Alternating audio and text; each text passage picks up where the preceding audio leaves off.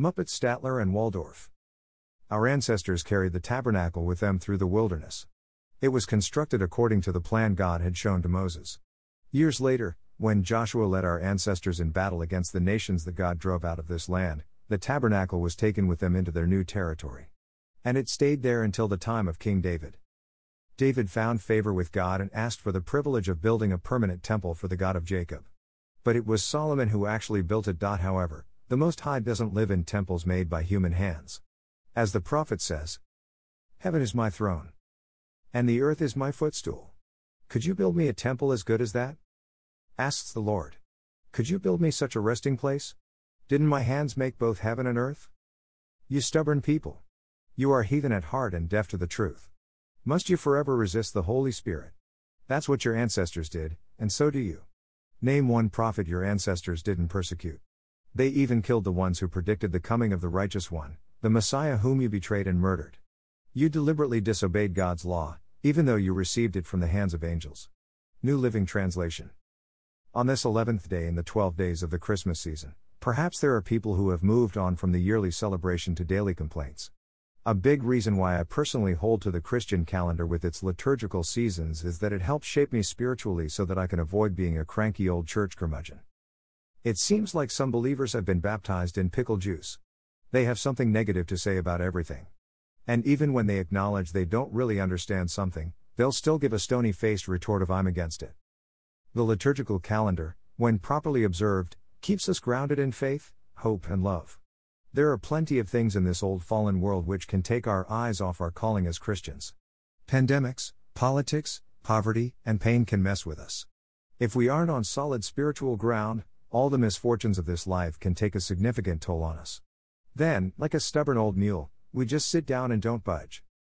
Like the ancient Israelites for whom Stephen railed against in our New Testament lesson for today, we might become hard-headed and inflexible. We get lost in doing things our own way to the neglect of what God wants. Whenever that happens, there is damage to God's people, God's name, and God's law. Rather than tongues being used for praising the Lord and encouraging others, God's prophets who are calling us to holiness are verbally decapitated. Ironically, those who speak and act in the name of the Lord are resisting Him. Greater than pettiness of mind, ignorance and presumption are the cause of stubbornness, because stubborn people only want to believe what they themselves can imagine, and they can imagine very few things. Greater than Madeline de Souver. Anytime someone believes they have piously figured out everything, they will soon find themselves fighting against God. The Lord of all has not called us to figure out every mystery and nail down each uncertainty. Those who claim to have done it are living in a delusional world. Perhaps they will eventually discover how large and immense God really is, much bigger than our puny thoughts and misguided practices. How then shall we live? Quit digging your heels in. Let go of your illusions of power and privilege. Walking around like you're King Lactose the Intolerant only looks weird and causes too many trips to the bathroom. Submit afresh to the Lord for whom we must bow in all things.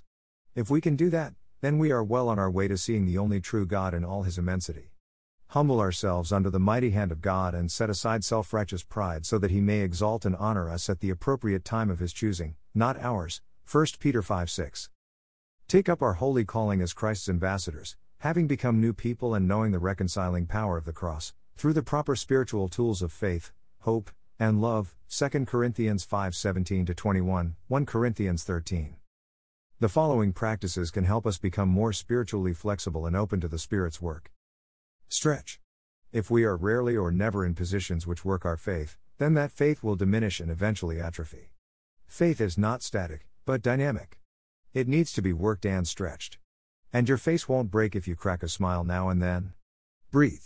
Fear, worry, and anxiety cause us to have shallow breathing and unable to think straight. When we are amped up about something, focus on doing some breath prayers, i.e., breathing in saying, "More of you," and breathing out saying, "Less of me." Relax. A hyperextended faith will not support extreme positions which alienate people and put God to the test. Some folks just need to get off their high horse before God knocks them off. Nobody is helped by another's forced beliefs. Move. Faith is mostly lived in the mundane daily decisions of life.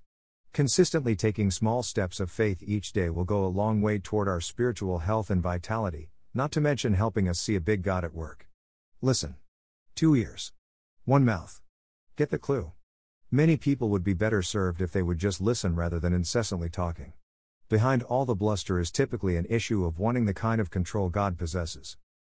To do the will of God, we must have a growing awareness and knowledge of a big unlimited God, and a small, limited self. This will take loosening up on the stubbornness and opening to greater flexibility. If you are not in the habit of following the Christian calendar through the year, now is a good time to start. After all, nobody wants to smell like they just crawled out of a pickle barrel. Holy God, heaven is your throne and the earth your footstool. You cannot be kept within any one church or any single place.